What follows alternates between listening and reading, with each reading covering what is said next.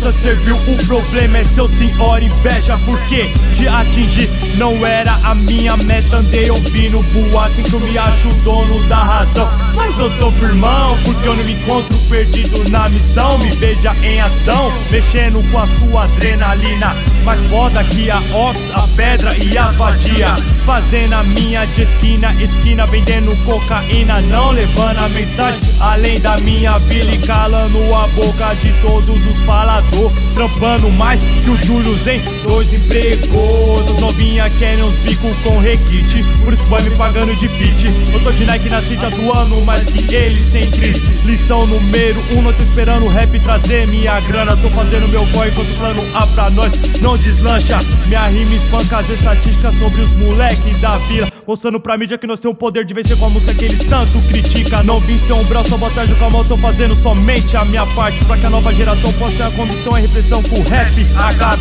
Meu nome invade todas as fronteiras com o seu buchicho. Então cê pode falar, inventar e agora que nós só tem a ganhar com isso. Se a carapulça serviu, o problema é seu e não meu. Só tô abusando um pouco do dom que o Senhor me deu. Se a rua me escolheu, o problema é seu e não meu. Quando vocês mostram que descanso, represento fazendo o seu. Se a carapulça serviu, o problema é seu e não meu. Só tô abusando um pouco do dom que o Senhor me deu. Se a rua me escolheu, o problema é seu e não meu. Quando vocês mostram que descanso, represento fazendo o seu. Se morde, não pode nem me ver passar. Imagine quando na sua telinha eu permanente ficar invejando o que faço em meus planos. E sei também como falar mal de mim pra quem me apoia e pelos cantos.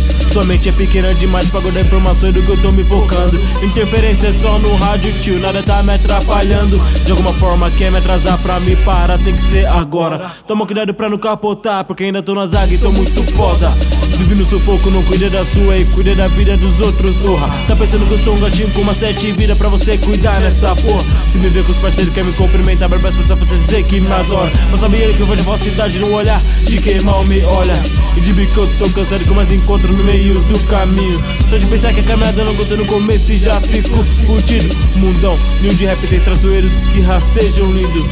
O que faz se ignorar é impossível de acabar, a quantidade é infinito. Não são armadilhas da vida e sim descurosas que te vigiam. Eu sei que vários criticam se dói graças oi.